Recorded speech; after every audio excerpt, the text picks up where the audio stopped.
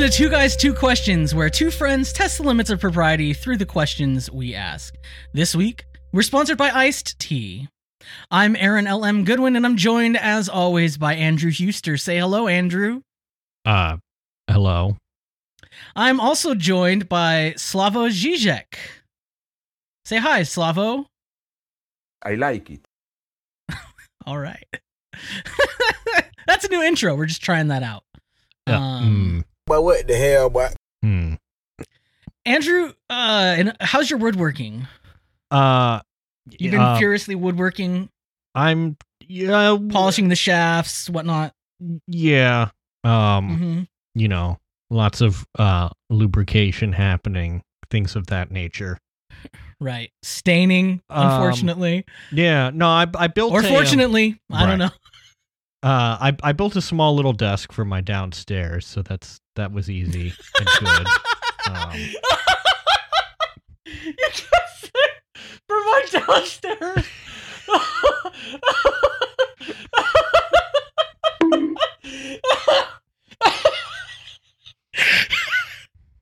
Oh, I'm so sorry to everyone listening to this.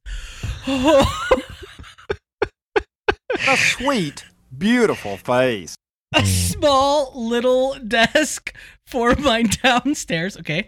I built a small desk for my living room so that I could have a place to put my computer and whatnot. Anyway, it was a pretty easy project, but I got something done, and then I have other stuff sort of in the works, various states of completion, because, ADHD be like that.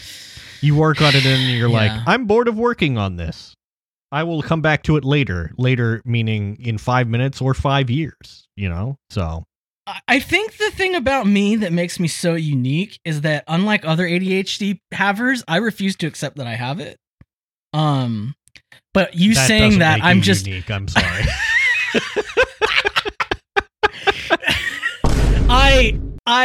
Dang, I'm burnt to a roasted crisp.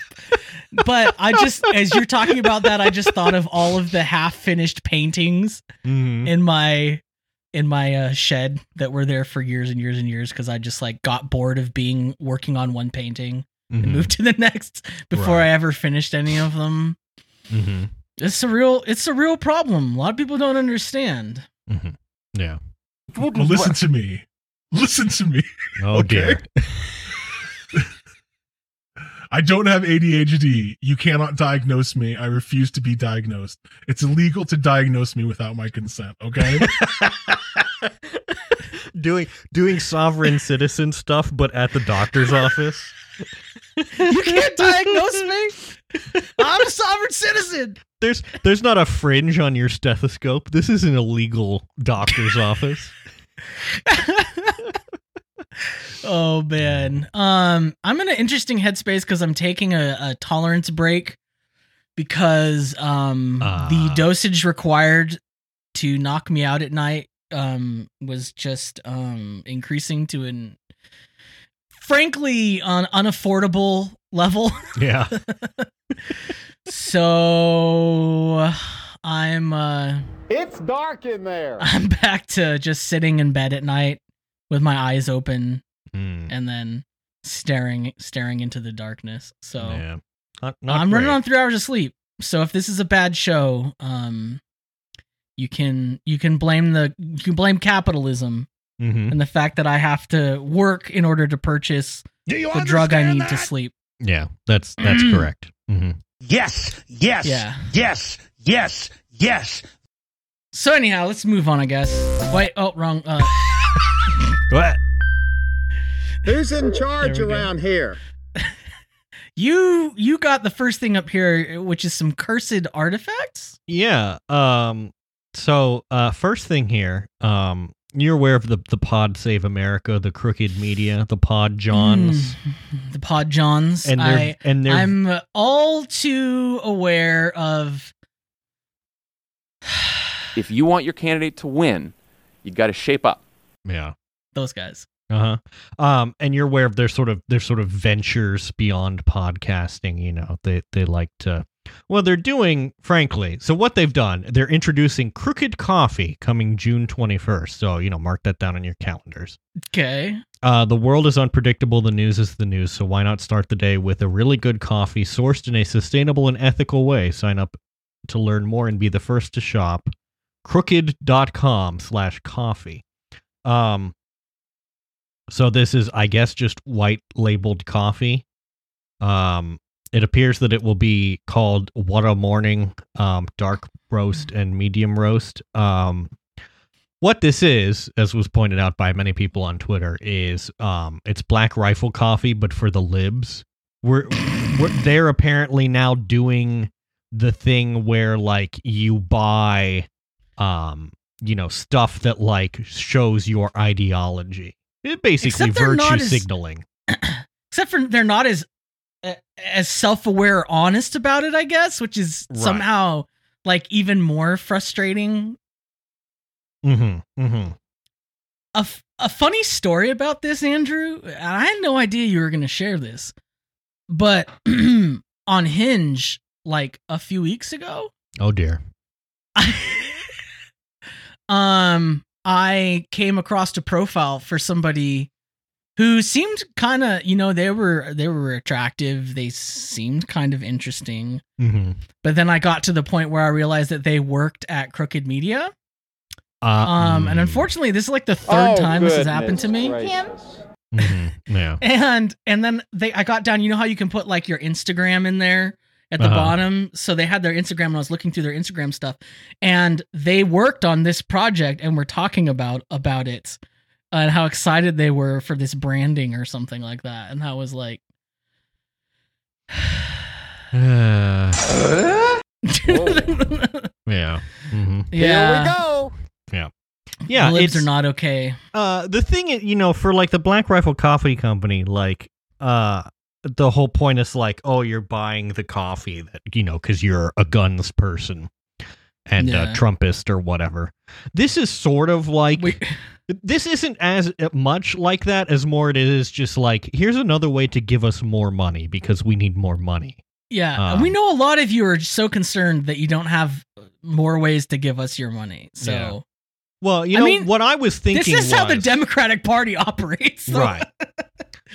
Finally we have coffee that's sourced in a sustainable and ethical way because there's definitely never been a way or multiple coffee brands or cafe chains or whatever that also claim to source their coffee in a sustainable and ethical way. This is definitely the first and not the like 2000th. This is the thing. It's like, what is the distinguishing characteristics of this coffee? It's in a special packet with stuff that says Crooked Media on it, and it'll probably cost like $35 a pouch or whatever. So, yeah. Have you seen, because I feel like this is kind of related. Have you seen what Amy McGrath, former Kentucky Democratic congressional candidate, I was just listening to the episode of Trillbillies where they discussed that. Yes. If you have not listened to the Trillbilly Workers Party podcast listening experience, I know we might be spending too much time talking about this. Listen to Trillbillies. But this is essentially what the Democrats do. Like, you just unlocked something in my mind, because this is what they do. They just find new markets in which they can accept donations. Yeah. So they've spun up this new thing. It's like the Liz Truss opening up new pork markets, except it's just, like pork barrel spending. No, well, that's a different thing. But yes, anyway. So Amy McGrath is doing this thing. She started a PAC, a political action committee. We'd love to start a PAC. Yeah, which accepts donations so that they can protect the Secretary of States. So that, she's saying Trump is trying to get the secretaries of state in states where Trump tried to pressure them to like change their election certifications to him or whatever, and those people who said no, and now she's like, oh, we have to work to reelect these secretaries of state, many of whom are Republicans. So I don't know that that's I don't know that that's a slam dunk. But that's all this is. This is like the same thing. It's like, you guys want another thing to throw your money at? Because obviously you have too much. Donate to don't donate to them directly, because that's, you'd have to donate to like 4 separate candidates, and that's difficult. Instead, donate to my political action committee. We'll take about 95% off the top, and then whatever's left over, we'll pass along. So, but I am going to need to, take my fee for my work. It's once again, everything's a scam. It's all a racket. Mm-hmm. I've been saying this, and I will continue. I feel like is that the theme of this season? We usually arrive to the theme of the season by about this point in the season. Yes. Yeah, it's everything is a scam. Mm-hmm. That's season 7's big in a Petersonian sense. Everything is a scam. Very nice. Oh, I can't reach my bell. What kind of dullard puts their bell out of hand's reach? Give me a second here. I got you. There we go. You want to tell me about World's Cuisine Rankings? Yeah, so this is a tweet from @TasteAtlas, which is a website, I gather. And what they did here is, for some reason, they, I guess, needed engagement. So they put together 50 best cuisines by country for June 2022. Don't know who's picking this or whatever. Maybe it's like I don't know how their website is. Maybe people are like, maybe it's user generated kind of thing, right? But it's like Yelp for it national says here, foods. Each country's rating is obtained by the user's average rating of the 30 best dishes, beverages, and food products in that country. Countries that are not on the list do not have enough items to be rated. So this is top 50 best cuisines. Number 1 is Italy. Which, sure, fine. Number 2, Greece. Number 3, Spain. Number 4, Romania. What is Romanian? Maybe I'm just a dumb American, but like, I don't know what. I couldn't tell you a single Romanian dish. What I wanted to note here is that, so 5 France, 6 Japan, 7 Mexico. Way too low. That's 8 Croatia, 9 Portugal, 10 India, 11 China. What is Croatian food, and how is it somehow higher than Indian and Chinese? This does not make sense to me. Yeah, that's strange. And then like South Korean is like 23. That's way out of whack. Yeah, Korean food's having a really. And then when you get to like right like Chile or like Peru, places that have also good food, those are down in the 30s and 40s. I don't know. This is it seems very Eurocentric, which I suspect may be sort of the target market of this website. It's like an English language website, so yeah. And I suspect that they did not account for sampling bias, at all. Also, you put Jamaica at 34 straight to the gulags. I'm sorry. If you've ever had jerk chicken or beef patty, Georgia and Serbia are above Jamaica, and like frankly. And El Salvador. These people have never tasted the glories of a pupusa. Yeah. I'm bizarre. So mad. It's bizarre. How is Turkey 17? I don't know. I mean, Germany's way too high. Germany's too high. Turkey's too low. You're telling me Germany is better than the Philippines? Excuse me? Yeah, or Thai. Excuse me? Or South Korean, for that matter. Yeah. Or Iran? Preposterous. It's just it's preposterous to me. That's how evil this stuff is, Yeah, I would just suggest for all the users of this website to put in the work, do the work, read the books, read the manuals, and inshallah they will have better taste. Okay. Hungary is on here. I was going to say, is Hungary? Anyway. I will say I've had Hungarian food from a Hungarian lady who would make food for us out of the kindness of her heart, and because she had a crush on one of my roommates. And it was very delicious. It was very basic, but the amount of like butter that they could cram into a pastry is incredible. I don't know how they got all that butter into one thing. It's amazing. It like defies physics. We call that the Hungarian secret. Okay, episode title. Hungarian secret. Sometimes you don't know Few what it's understand gonna be, this, sometimes. you know?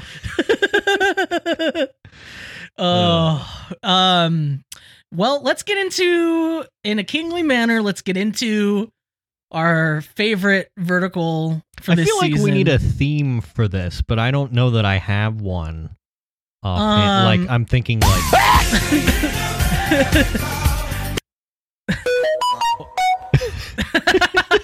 Or...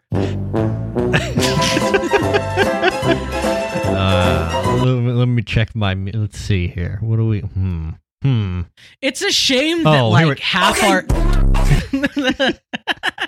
It's a shame that like half of our listeners 6 people don't know how to make like music, you know. Yeah. I mean, what are they good for? Come on. Mm-hmm. Make us a theme for this. The fact that we have to ask, you know. Right now we're stuck with this. Wait. You remember 2020? Remember that 5 years ago or however long ago it was? This is whatever you say. Jeez Louise, I think you're meant to say it is what that indicates. Whatever you say, buddy. Wait, no, I'm probably meant to say it more like whatever you say, buddy.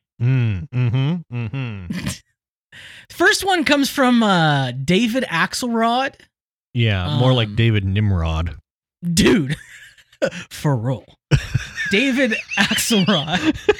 I just like, I can't believe I ever paid attention to what this doofus says. But so the news today is that U.S. senators have reached a quote-unquote bipartisan deal on gun safety that will surely not happen, and if it does, be completely feckless. So yeah, it's from what I've read, like some of the stuff is good, but it's like a grab bag of like the minimum viable things, you know, and also like some of the I don't know. I don't know if you understand this, Andrew, but it's actually really savvy to not make our country too good, you know? Right. Because if it's too good, people are going to start expecting things. What is important is that we arrive at a consensus position by bargaining each other down to the worst possible minimum solution. So David Axelrod says, many will say these steps are far too modest in a country overwhelmed by gun violence. Yes. But it's all caps something after years of nothing. Sorry, I'm doing like the Minion Death Cult reading. I don't know. They won't solve the problem, but you could save some lives.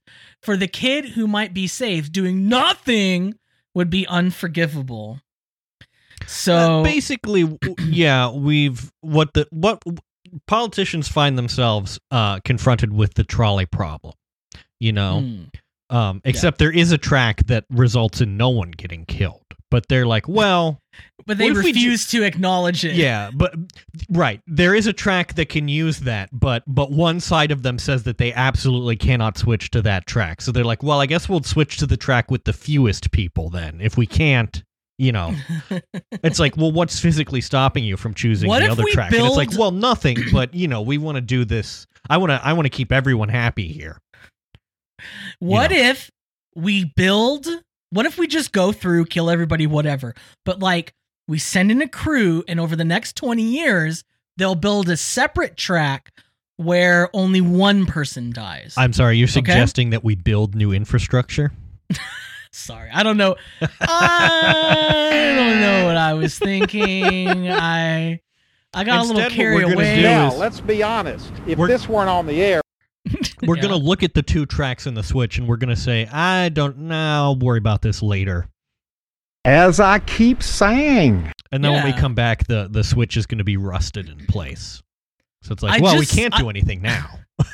I love the vehemence. Is that a word? I hope it is. I'm an English major. I should know. Vehemence? Vehemence. You can be vehement, so... Yeah, and you can do things vehemently, so... Yeah. So I'm looking here. He vehemently defends mediocrity. It's just really funny to see. Mm-hmm. And this is the Democratic Party for you people. From French vehement or Latin, I don't know how to pronounce Latin. Vehement? Yeah, I think it is a w. It's because never mind. I'll tell you about something later. Witty Wikipedia. Here we go. Next. I found this one on I found a list that's yeah. Mm-hmm. You mentioned this to me before the show. Sometimes I go to terrible tweeters, and then I go to see what lists they're on. You are watching a master at work. Yeah. And I found a list that was called America First, **** American flag. And that's a quality list right there. Yeah, it was terrible. It was really bad. But Zero Hedge, @ZeroHedge. I don't know if this is a popular user or not. Zero Hedge is, yes, they have 1.3 million followers. They are popular. Okay. They're also, I think it's fair to say, something of a crank. Okay. So, but they're mostly like a right-wing business tweeter, if that makes sense. Yeah, they basically are like libs of TikTok for like business stats, right, and societal stats. It seems like. Yeah. So, I mean, from their PFP, it's just a libs naked of man. The Bloomberg comment section.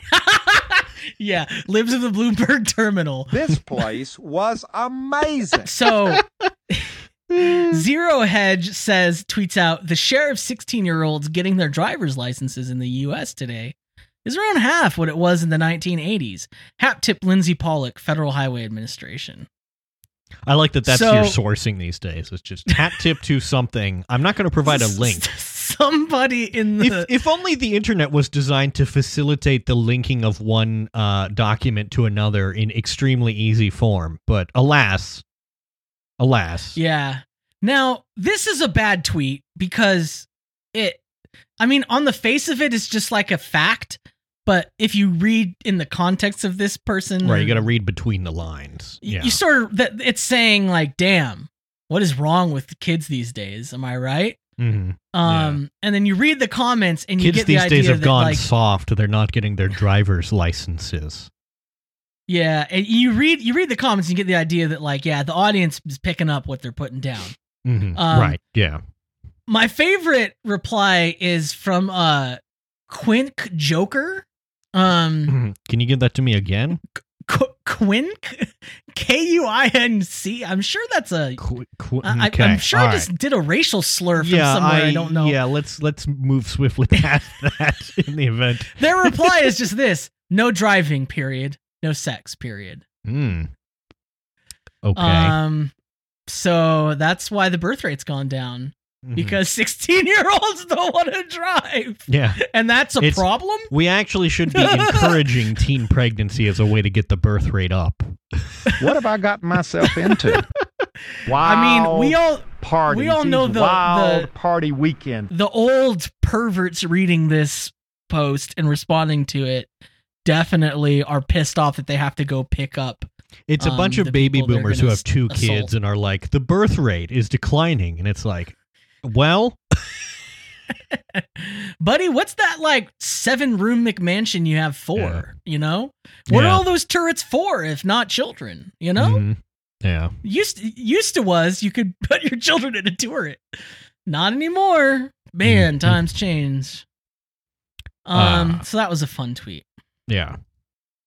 Zero Hedge, more like zero. Zero sex. Am I right? There you go. Same though. Actually, we got him. This one is continuing in the line of man, Oh, I love children. this genre of tweet. It's like Twitter unsolicited parenting advice on Twitter from right-wing morons. From user Machiavelli's Underbelly or at _ Machiavelli.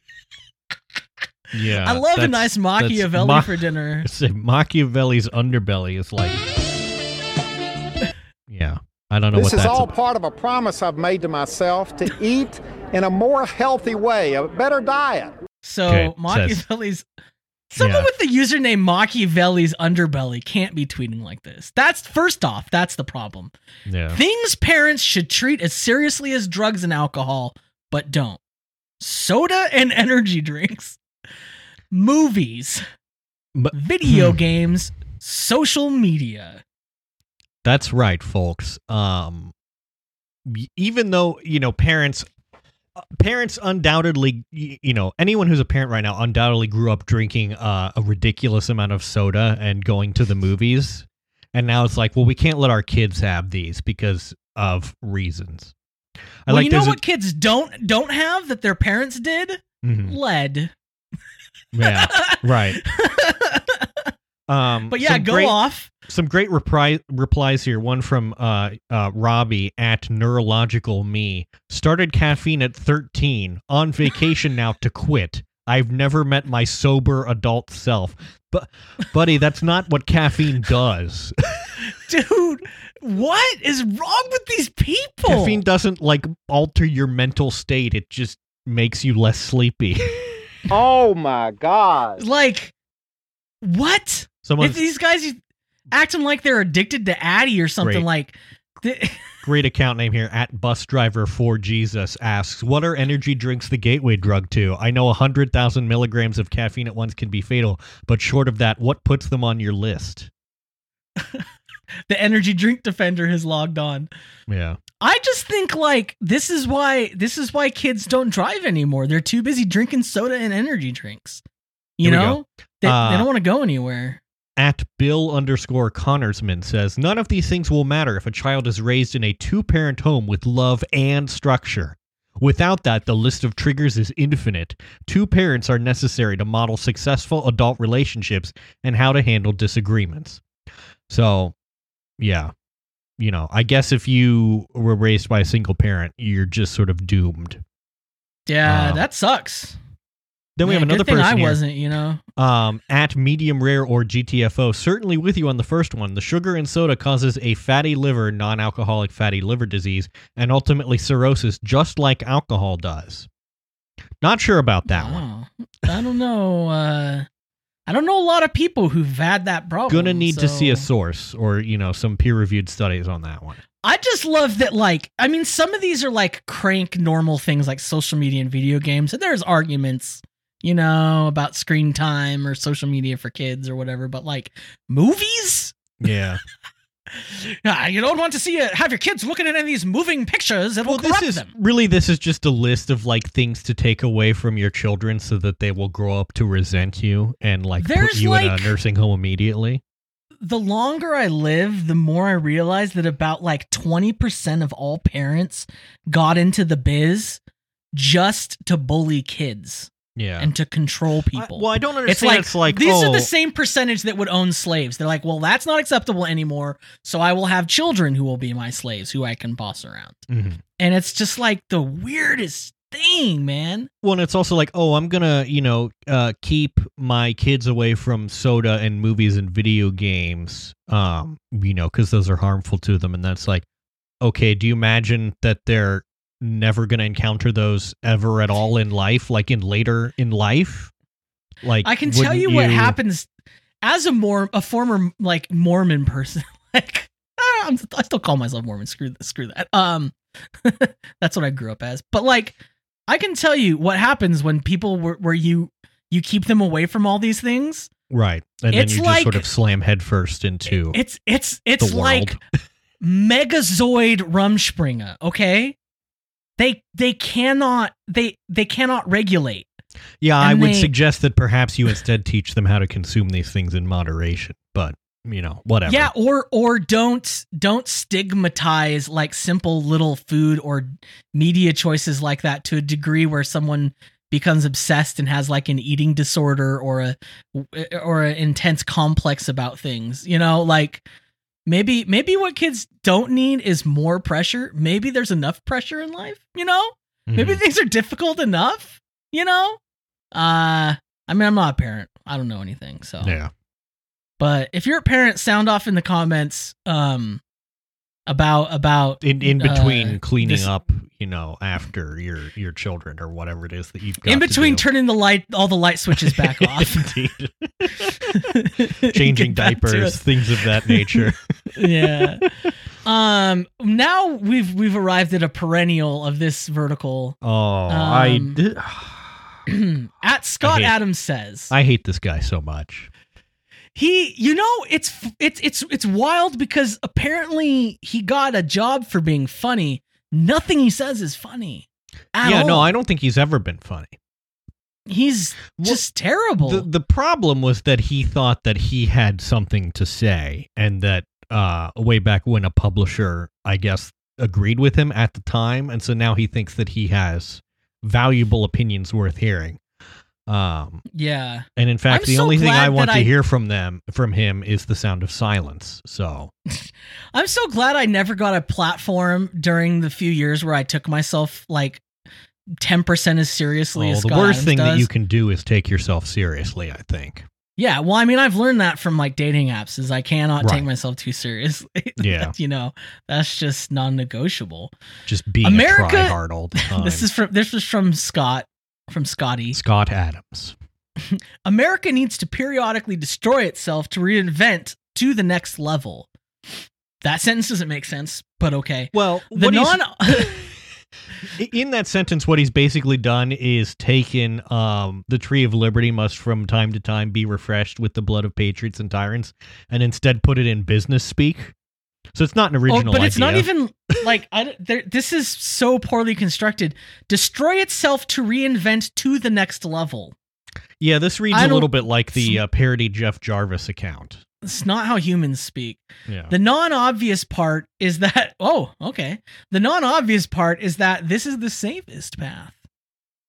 Feels as if we have exactly the right amount of chaos energy to make that leap. Buckle up. So remind me about the Civil War. That was the safest path. You say. Yeah. I don't know, man. Sounds bad. I would like to not do that, please. Mm-hmm. But I wouldn't like that many people to die. You know? Not into that. Yeah. But Scott Adams says we got to do it, so I guess we got to do it. The Dilbert guy says. So that's new true. Civil War 2. Buckle up. Mm-hmm. This is in the masculinity vertical here. This is that genre. John Burke at Sergeant Savage. Oh yeah, people who go into the military and then think that they know a lot about masculinity. Yeah. So you shoot guns at children from far away and you think you're a man. The John Burke says masculine men will make a comeback. Women worldwide are seeing just how miserable these modern day feminists are and the types of men they've created. Masculinity is needed for the balance of femininity. You cannot have one without the other without having emotional imbalance. Damn, we're emotionally imbalanced, bro. I don't think those words mean anything. No, it's like word salad. But he's just saying that, like, I don't know if you've heard about this, but you know, masculinity's on the rise. Women are sick. Nobody knows what masculinity or femininity is, and it's fine. You don't need to. That's true. It's fine. But, you know, stop pretending you know, and stop insisting that, like, your idea of it is, you know, the correct one or whatever. I mean, most of these people are not really making a broad philosophical argument about something they care about. They're just a jerk and they don't want to change, so they're justifying it. That's like... Yeah, exactly. They're just somebody that everyone says, hey, dude, calm down. Listen, people like me... people like me will get our own someday. You know, listen. Yeah, listen, women aren't complaining about me. They're not even pursuing me. I don't know what you're talking about. Why would they care? Like, yeah. I don't know, man. These guys, just drive me nuts. What's you got some more here? So those were ones I found. This is a great one. This is so this is about the San Francisco District Attorney Chesa Boudin, who was recalled last week in an election because of reasons. San Francisco is the DA in San Francisco, is a terrible place. Yeah, that's correct. So this is from one of our favorites, Jonathan Jait, who says here. Basically, he's written an article called "Boudin and the Debacle of Urban Left-Wing Politics: Why the Left and Liberals Are Fighting in Cities." And basically, as Alex Burns in his tweet summarizes, the left's response to these reversals has been to portray voters as the victims of brainwashing by conservative media. A healthy political movement knows how to recognize defeat and then adapt to win. Jonathan Chait on how the left isn't doing that. So his suggestion is that what happens is you see that you were defeated and then you basically abandon all your principles. Yeah, it's like, oh, okay, so we should adapt. We recognize the defeat. Okay, healthy all right, let's adapt. Let's make some changes. Let's concede. Let's see what the other side is doing. I guess we should take fossil fuel money from people who are raping our planet, and we should put out a bunch of crazy conspiracy crap like what? It's remarkable here because what we're talking about San Francisco, like basically the media has been completely manufacturing like they've been in and there's been so many articles about how crime is out of control in San Francisco. Huge crime wave. And it isn't. It's down under Chesa Boudin. Yeah. But that did not matter. But he's saying that like to come up with or to make that analysis is a sign of an unhealthy political movement, like an obstinate political movement. I mean, in some way I do agree with him, but the things I think we should do I can't speak about on this podcast. So like just think about that. Like maybe he's right. Maybe we do need to take it a step up. But I have a feeling that one Jonathan Chait will not like that. Yeah, and he'll have something to say about it. It's just the real estate. Oh, I was going to say in San Francisco, it's always like the real estate developers, right? Exactly. It's like that whole lobby and all the rich Silicon Valley tech bros with those people. Yeah. And they shape the narrative and they scare everybody. And I mean, like those are the ones who hold like a lot of power there. So like, it's all baloney. I don't know. Yeah. One of the good Noahs on Twitter, Noah Colwyn, host of Blowback or co-host of Blowback, did a little short thread in response to this tweet. And one of the things he said is, having principles is incredibly tight. Contrary to popular conception, it doesn't make you difficult and dogmatic. Reality, you get the stability to pursue a long-term path of justice and to weigh what happens in the world against your sense of right, wrong, and sensible. So, yeah. It's, right. Lose an election, just abandon everything you believe in and adopt something new, because for people like Jonathan Chait, what matters is winning, not like what you actually wish to do. Unfortunately, Andrew, the market doesn't demand justice, so we've got to give the people what they want. Yeah, that's correct. And that's just the way it is, because people are inherently bad, and that's just how it is, you just have to accept it. Many such cases. Which is not what I believe, just in case people were confused that I was being sarcastic. Let's see. Adrian Fontes. What's this guy? Yeah, are you aware that they were having hearings on the whole January 6th events and whatnot? Vaguely. Yeah. Did you watch them? No, absolutely not. Yeah. Did you feel a need to watch them? I felt zero need to watch them. See, I didn't watch them either because I did not think that I would be receiving any sort of new information that would change my opinion about events. But Adrian Fontes here disagrees. He says, not watching the J6 hearings is the epitome of entitlement. Not watching is incurious, and at this moment in American history is a disservice to oneself and our future. And I would like to simply say, no, it isn't.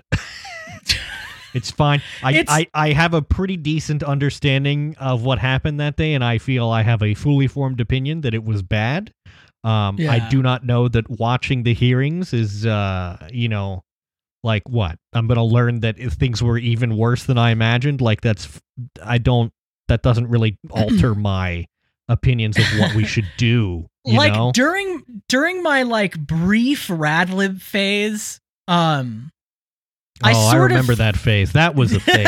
Let me tell you what, folks. Quite a phase. Folks, I was popping off. Yeah. But we're listening to the Pod Johns. We're putting I was listening to the pod. I was watching C-SPAN all day, because I was doing my duty to be aware. I was being curious, not incurious. Right.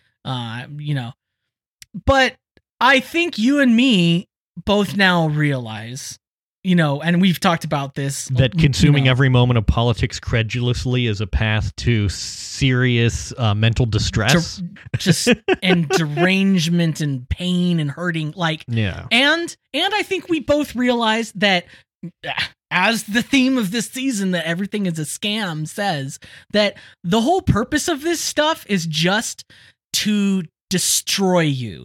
It's just to emotionally drain you and convince you that you're helpless. Like there's just like that, to tie you up in knots and to dispirit you and make you feel like everything's terrible, but there's nothing we can do about it. And that's what it's there for. It's like it's like a sort of very particular propaganda to just beat down the citizens of the United States. That's its purpose. And you consuming it is only helping that. It's odd because from what I can gather, the whole point of the January 6th hearings is to go like, this wasn't a spontaneous sort of event. There were people who were meticulously planning, to try and invade the Capitol and overthrow, attempt to overthrow or whatever. And to me, I'm just like, yeah, we've been aware of such movements existing for a while now, a person who was leading that movement was like the president of the United States and publicly said on many occasions exactly what they were aiming to do. It wasn't like, I don't know. It's not surprising. Screaming at me like, you need to understand that this is bad. And I'm just like, I do. Please leave me alone. I got it. Now, are you going to do anything about it? No. Well, certainly not. Yeah. That sounds hard. Yeah, no. We're going to put all of our resources into monitoring leftist podcasters and black political activists. It reminds me of so Liz Brunig tweeted a clip or like a little text post from Nextdoor the other day. This is a Nextdoor post that says, a man in a motorcycle just got hit by a car about an hour ago in the corner of Macy's in downtown. He was not moving. I hope and pray to God that he survives, which is just like, you see a car crash happen and you're like, you're just like, damn, that's crazy. Someone ought to do something about this. And that's like the whole thing. It's like, we're taught to be, and this is like, we talked about this our first season, right? Like pundit brain, like everyone's being trained to be a pundit, which is training them away from like actually acting or doing any sort of action, taking any sort of stance. It's like your takes are more important than your actions, Yeah. And it's freaking twisted. The January 6th committee is basically just the committee of the mods, I mean, it's bread and circuses, but God, these are the worst circuses. Yeah, I don't like this circus. There's no elephants. There's no elephants anymore. There's no elephants. They won't let you There's put plenty an of elephant. clowns, but not enjoyable clowns. Anyway, let's move on. Yeah. A truly progressive position. This is from a philosophy professor at William and Mary, one of the worst colleges known to man. Author of Why It's Okay to Ignore Politics. Wait, of what? Author of Why It's Okay to Ignore Politics. Well, okay, I'm listening. Open borders, libertarianism, neoliberalism, effective altruism.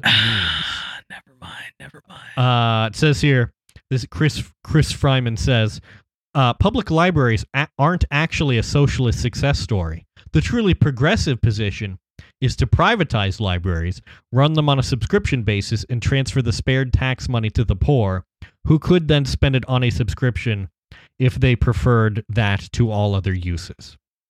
Excuse me?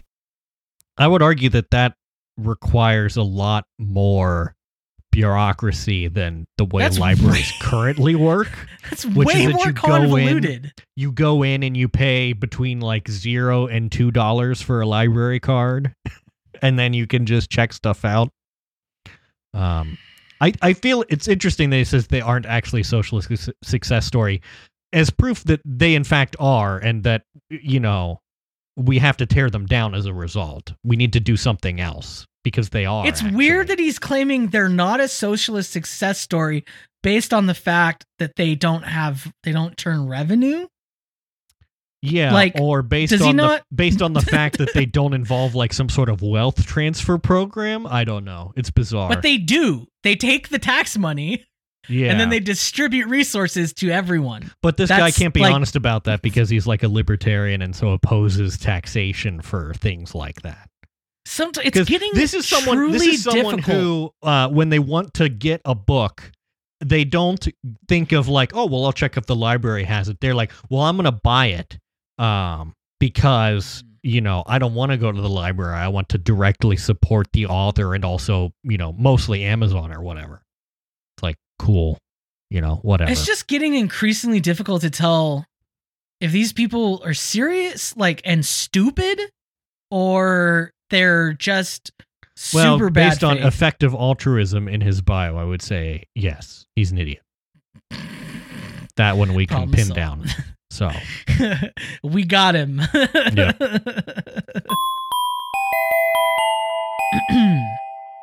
In happier news, I had an interesting experience this week that I want to talk about because I don't know, something about it just sticks in my head. So I was at the smog check place getting my my vehicle smogged. Right, because you lived in the communist state of California where the government mandates, they spy on you by checking the level of harmful pollutants your car puts out into the air. Here in CCCA, the hammer and water spout draining into an irrigation ditch. I had to get my vehicle smogged and just checked, and I'm in there. They have like a little waiting room with the fridge full of it's funny, it's like a wine cooler, but it's full of bottles of water, and there's like a sign on there that says free water for They're customers. Providing you free water? More socialism. Yeah. Even though you pay, and I'm pretty sure they're legally required. Mm-hmm. But anyhow, I was in there. I was just like, you know, playing some Pokemon Go. By the way, I'm on Pokemon Go again. If anyone wants to become my friend on there, I guess I'll put my friend code in the show notes. But anyhow, whatever. That's neither here nor there. I was just sitting there minding my own business. Had my free bottle of water. And in walk a pair of women who, one looks like late 20s, one looks mid-late 30s.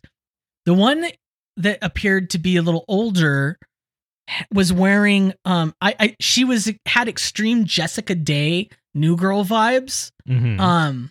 She was wearing like a pink tutu skirt looking thing, like just like all.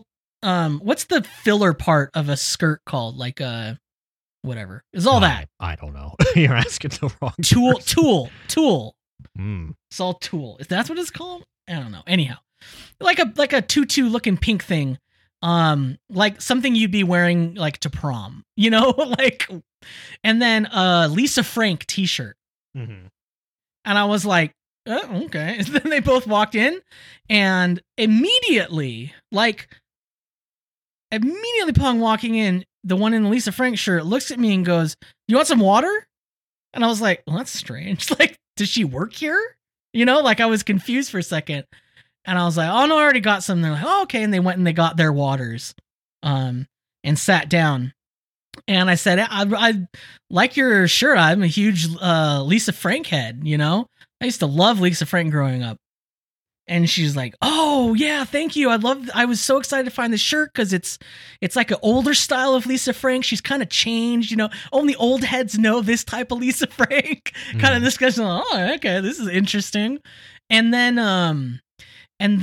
the other woman sitting there with her turns to her and goes like, oh, hey mom, what do you think about this? And starts showing her something on her phone. And I was like, excuse me? Like, Mom? Oh dear. Like Yeah. this. What? Wait. It really bended my brain. And then that was the end of the interaction because the guy came and he's like, all right, your car passed. And I paid and I left.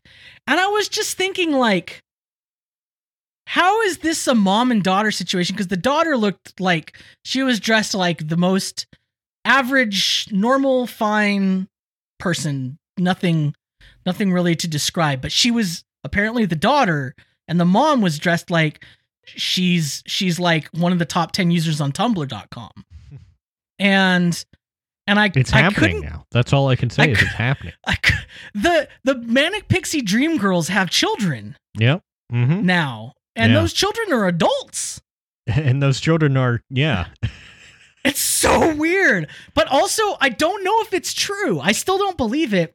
And so my theory is what I ran into was a Freaky Friday situation. Mm.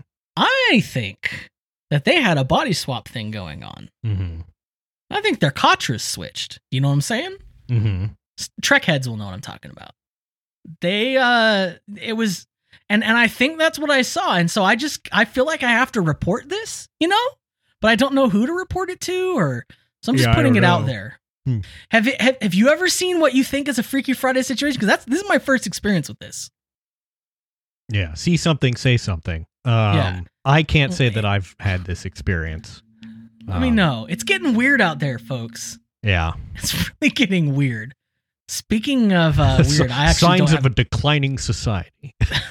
I don't know. They all seem like fine people. I'm not trying to No. I hope people don't take this the wrong way. They all seem cool. It was just very strange. Mm-hmm. I felt like I was high, but as you know, I was not. Yeah. Because I'm taking a break. Right. Next we have this is sort of transport related, but not quite. Okay. I feel like an example of nominative determinism in action. This is a new startup called Pipe Dream, which starting out strong. Yeah, they raised $1.6 million to build the future of 15-minute delivery. It's like GoPuff meets The Boring Company. They're doing it with robots racing through 12-inch pipes underground. They're building a network of underground pipes that robots can zip through to deliver anything anywhere in a city faster than an Uber or bike messenger, safer than drones. The only problem is getting the pipes into the ground. To use that, they're using standard 12-inch maintenance pipes. It's a good thing that nothing that needs to be delivered is bigger than a foot in width or diameter or whatever. The process is cheaper and less destructive than you might think. Horizontal drilling is standard for extending utility pipes in cities. If it works, the vision is to build Pipe Dream ports across a city, and I do love that's a load-bearing if. I mean, the amount of construction that this would take is incredible. Indeed, they say the hardest part is go-to-market. Delivery networks are only useful when they're dense, so you can deliver to thousands of people at a moment's notice. Unlike GoPuff that can stand up micro warehouses in any storefront, Pipe Dream has to lay a lot of pipe. I just want to say same. So Pipe Dream is experimenting with a simulator to test configurations and see where they can reduce delivery costs. Right now, it looks like the first business case will be a 10-mile citywide network with 10 to 15 stops, although which city will get it first is still a mystery. I would say, some city should offer up to have this installed because in between like 1 and 5 years, you'll have a bunch of empty 12-inch pipes in your ground that you can run fiber through. So, You know how much fiber a 12-inch pipe can hold, baby? Yeah, like a lot. Like a lot. So you're going to have hella bandwidth. Yeah. So, anyway, the fact that they named it Pipe Dream to me, I get that they think they're doing like a clever pun with it being a pipe-based system, but like, no, what you've done is you've doomed your whole project immediately. Truly, irony is dead. Yeah. It's just been murdered. Mm-hmm. Some other great news, a great idea, is universal school lunches in the U.S. are ending. Yeah, so we had free school lunches, I think, during the pandemic. Basically, everyone got a free school lunch. It used to be that you could get like free or reduced cost lunch if you met certain eligibility requirements. And then for the last 2 years, it was just everybody got a free lunch. The government gave all the school districts enough money to do that. And now that's coming to an end because I guess somehow giving every student free lunch is a bad idea that we don't want to continue to do. So well, at least the schools didn't hire a ton of food service workers and really bulk out their nutrition departments and didn't invest in building facilities and stuff. That'd be a real bummer if schools did that. And now they've got to find jobs for other people. For that those would people suck. Or fire them. You know what would also suck would be if, and I'm glad that this isn't happening, that the price of food and everything else is also rising. Oh, yeah. If that happened in tandem, that would be so bad. Yeah, that'd be really, that would be like some sort of toxic hell stew of conditions. So it's good that those things aren't happening. I think we can all agree there's no better time than now to end the free school lunches. So, yeah. Oh, and also we're going to cut back on the summer meals as well because kids don't need to eat during the summer. People don't need to eat during summer. Yeah. It's what's known as white trash Ramadan, actually, where you just fast all summer because you're not in school. Yeah. I don't know why I said that. It's during the waiver to the program that allowed the USDA's summer food service program to greatly expand. They delivered a cumulative 4.3 billion meals just through the summer program in the last 2 summers, a roughly 30-fold increase over pre-pandemic levels. We fed a ton of kids out of our school district. It was a big deal. But it's important. It's important that kids understand that there is no such thing as a free lunch. As we've learned from previous if they want a meal, they just kids need are stupid to work and they need to learn their place. Yeah. Mm-hmm. Adding that to the list of things that we need to keep from our children, it's soda, movies, video games, social media, and also lunches. Apparently. So, yeah. Ugh. At least there's no signs that like the economy's spinning off. Nothing's going crazy. Well, I don't know if you've heard, but lately the crypto space has been in a bit of a you could call it a free fall, tumultuous, a little teeny eensy bincy bit of extreme volatility. Yeah, and so Coinbase reacted quickly to this. They instituted a hiring freeze, which, is a thing that they do. But then they went further and they said, beyond a hiring freeze, we're also going to rescind offers that we had made. And also we're going to rescind offers that we had made that people had already accepted. So like breaking contracts. Yeah, more or less. So someone has interviewed with you. However long Coinbase's process is, which I'm sure it's onerous because every Silicon Valley company's process is. They might have been interviewing with other companies too, so they've they might have even gotten offers, so they've turned down those offers. They've accepted the offer at Coinbase, and now Coinbase's chief people officer has said, actually, we're not going to hire you, and you get basically nothing for that. So. But it's okay because the chief people officer, LJ Brock, says, while we did not make this decision lightly, it is the prudent one given market conditions.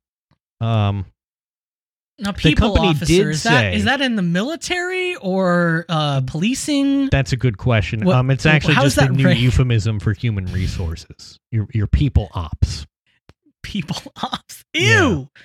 Yeah. Ew. The company did say that it would extend its, quote, generous severance philosophy to those whose job offers were pooled, though it did not respond to a request for comment asking for details on what that meant. In the note... I'm sure it'll be great. In the note, the chief people officer did say the company was establishing a, quote, talent hub, unquote, where people could receive job placement support, resume review, interview coaching, and access to our strong industry connections. Probably they just want a job and some money. Sorry, we don't have a job for you, but we can help you find another job. Is that all right? I don't like to get too into the you know, like, oh, you got to give 2 weeks notice kind of businessy rules thing. But like rescinding offers that folks have already accepted is a huge dick move, frankly. Well, and it's like the business owners, aka capital, right? The people who own everything. In this case, digital pretend capital. Well, yeah. They keep pretending, they keep going on and on about how workers have no loyalty, and you know it's hard to find good workers and all this stuff. Like they're constantly trying to control and obsess about like worker behavior, but then they do stuff like this, and it's completely acceptable. Yeah. Which is obviously baloney, but that's how capitalism works, folks. It's the people who make pretend nickels. As this Vice story notes, meanwhile, Coinbase is testing an internal app that lets coworkers rank how well one another exemplify the crypto firm's 10 cultural tenets during meetings and other interactions. So it doesn't sound like that great of a place to work anyway. Everyone's like, using telescreens on each other and stack ranking each other. So they came up with 10 commandments for real. Yeah. 10 cultural tenets. Yep. I'd say, I don't know. My personal feeling is that those who had their job offers rescinded, like, are kind of blessed because they're not working at Coinbase, which is a goofy company. But also, like, listen, you went through all the rigmarole, and interviewing at a company or multiple companies is a huge amount of rigmarole, way more than it needs to be. And you've probably turned down other offers or other interviews to say, okay, I'm going to work at Coinbase. You've signed the offer letter, and now they're like, never mind. And on an individual basis, I mean, I don't usually think individually, and I think it's bad, but it sort of is a good reminder to not like sell your morals for a job, because they will sell you out immediately. They will sell you out like as soon as it becomes, even Because I mean, especially the circle that we swim in, a lot of tech workers, startup workers, people like that, and a lot of times we see these discussions like, I don't know if I could work for them, I don't know if it's ethical, or there's always this kind of like balancing act between does this align with my values enough, and like this sort of is a really good indicator that maybe you shouldn't ever do that. Right. If you have like any sort of feeling like, I don't know, this is kind of fishy, just go away. Like, I mean, if you have that option, a lot of people don't, which is why this really, really sucks. Mm-hmm. I guess the answer is, workers of the world should probably do something like, I don't know, like maybe unite, Oh, I'm sorry. We have to end the podcast right now. There's a red light on my desk and it's flashing since you said that. I'm getting 3 simultaneous calls. They all say they're coming from the FBI. Yeah. Bad news. Better go. Bad news. Well, just want to end this podcast by letting people know that I'm not suicidal and I've never been suicidal. So that's just an important thing to remember. I have no idea what I'm doing. I was not prepared for this. I'm trying and I'm learning. Thank you for your patience. There's so many mistakes I have already made, but I'm working to be better day by day. And I think I'm gonna make it, but for now I'll say I have no idea what I'm doing. I have no idea what I'm doing.